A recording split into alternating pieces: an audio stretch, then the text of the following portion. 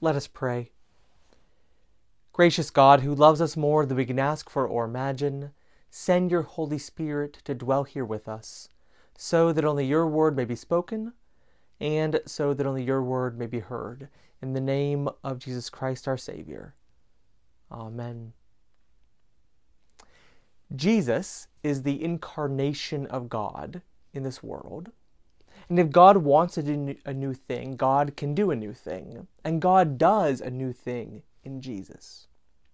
But this new thing that God is doing in Jesus is not a sharp break with the past.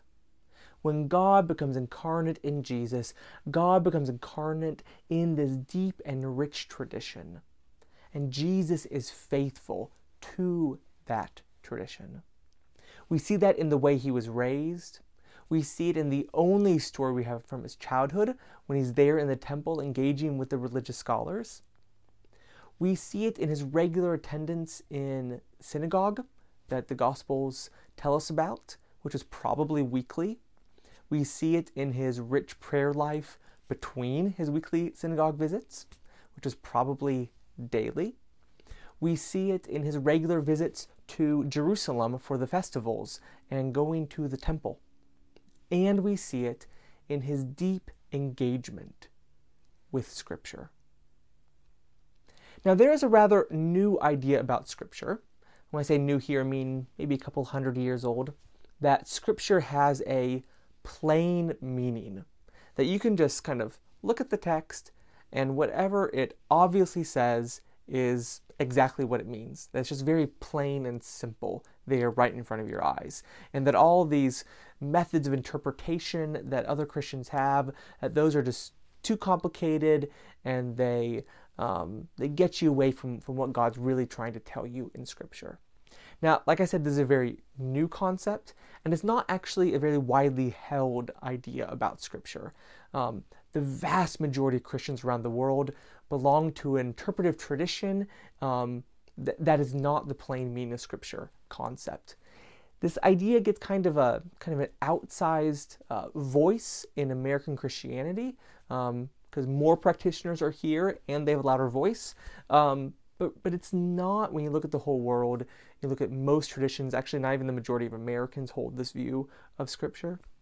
And then, obviously, throughout time, since this is a rather new idea, if you look for the first 1700 or so years of Christianity, nobody held this view, that there's something just simply called the plain meaning of Scripture.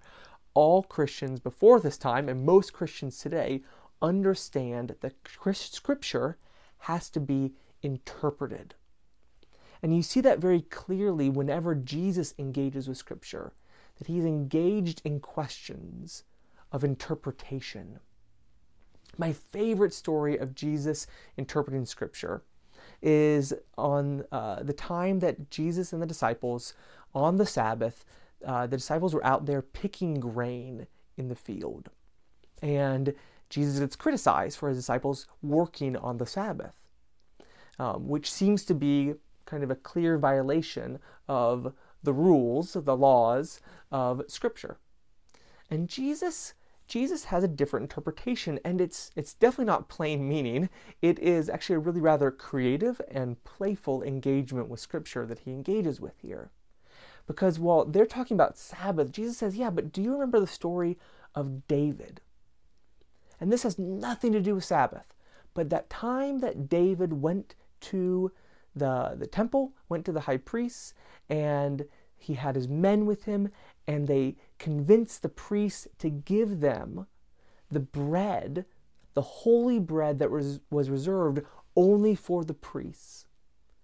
And David was able to get that from them to feed his men, and that was a clear violation of the rules, but it was necessary in that moment because the guys were hungry and they needed to eat.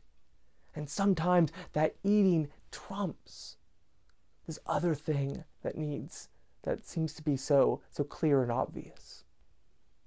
And Jesus goes on to say, this is kind of like what's happening here. Again, this has nothing to do with Sabbath, but he's taking another story and he's unpacking it, and he's showing how it is that it's relevant to this situation.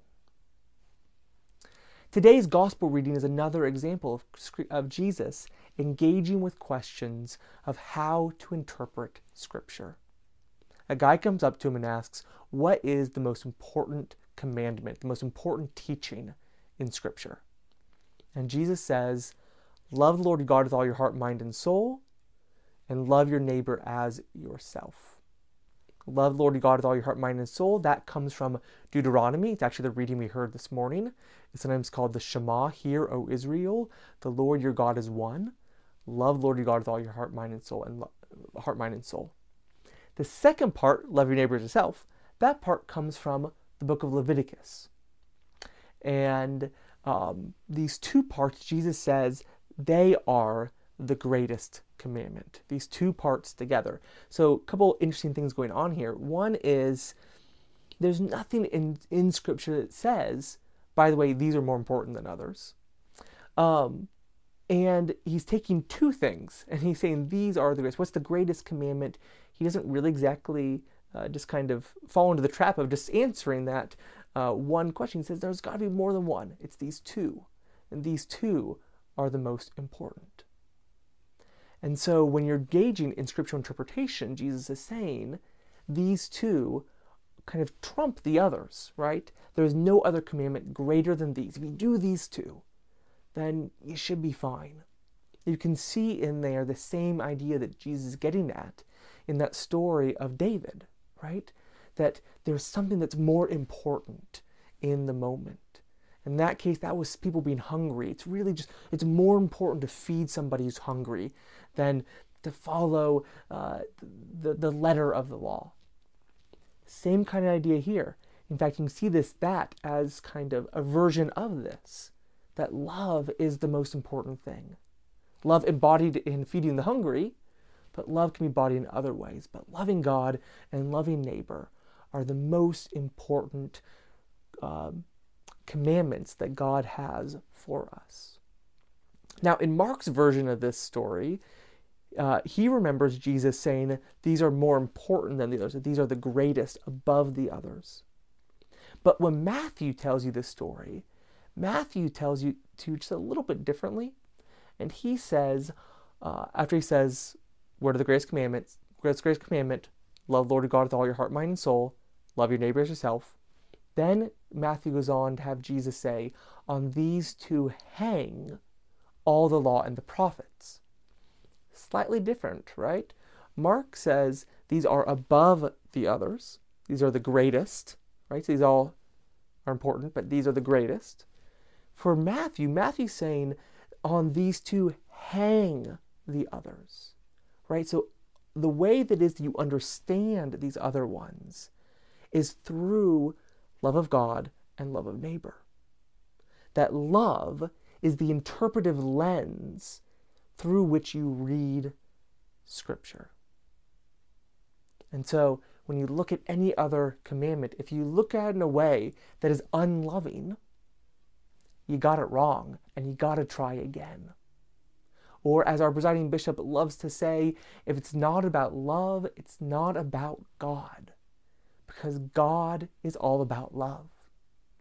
That is the heart of Jesus' proclamation. The heart of what the kingdom of God, the reign of God is all about. It's all about love.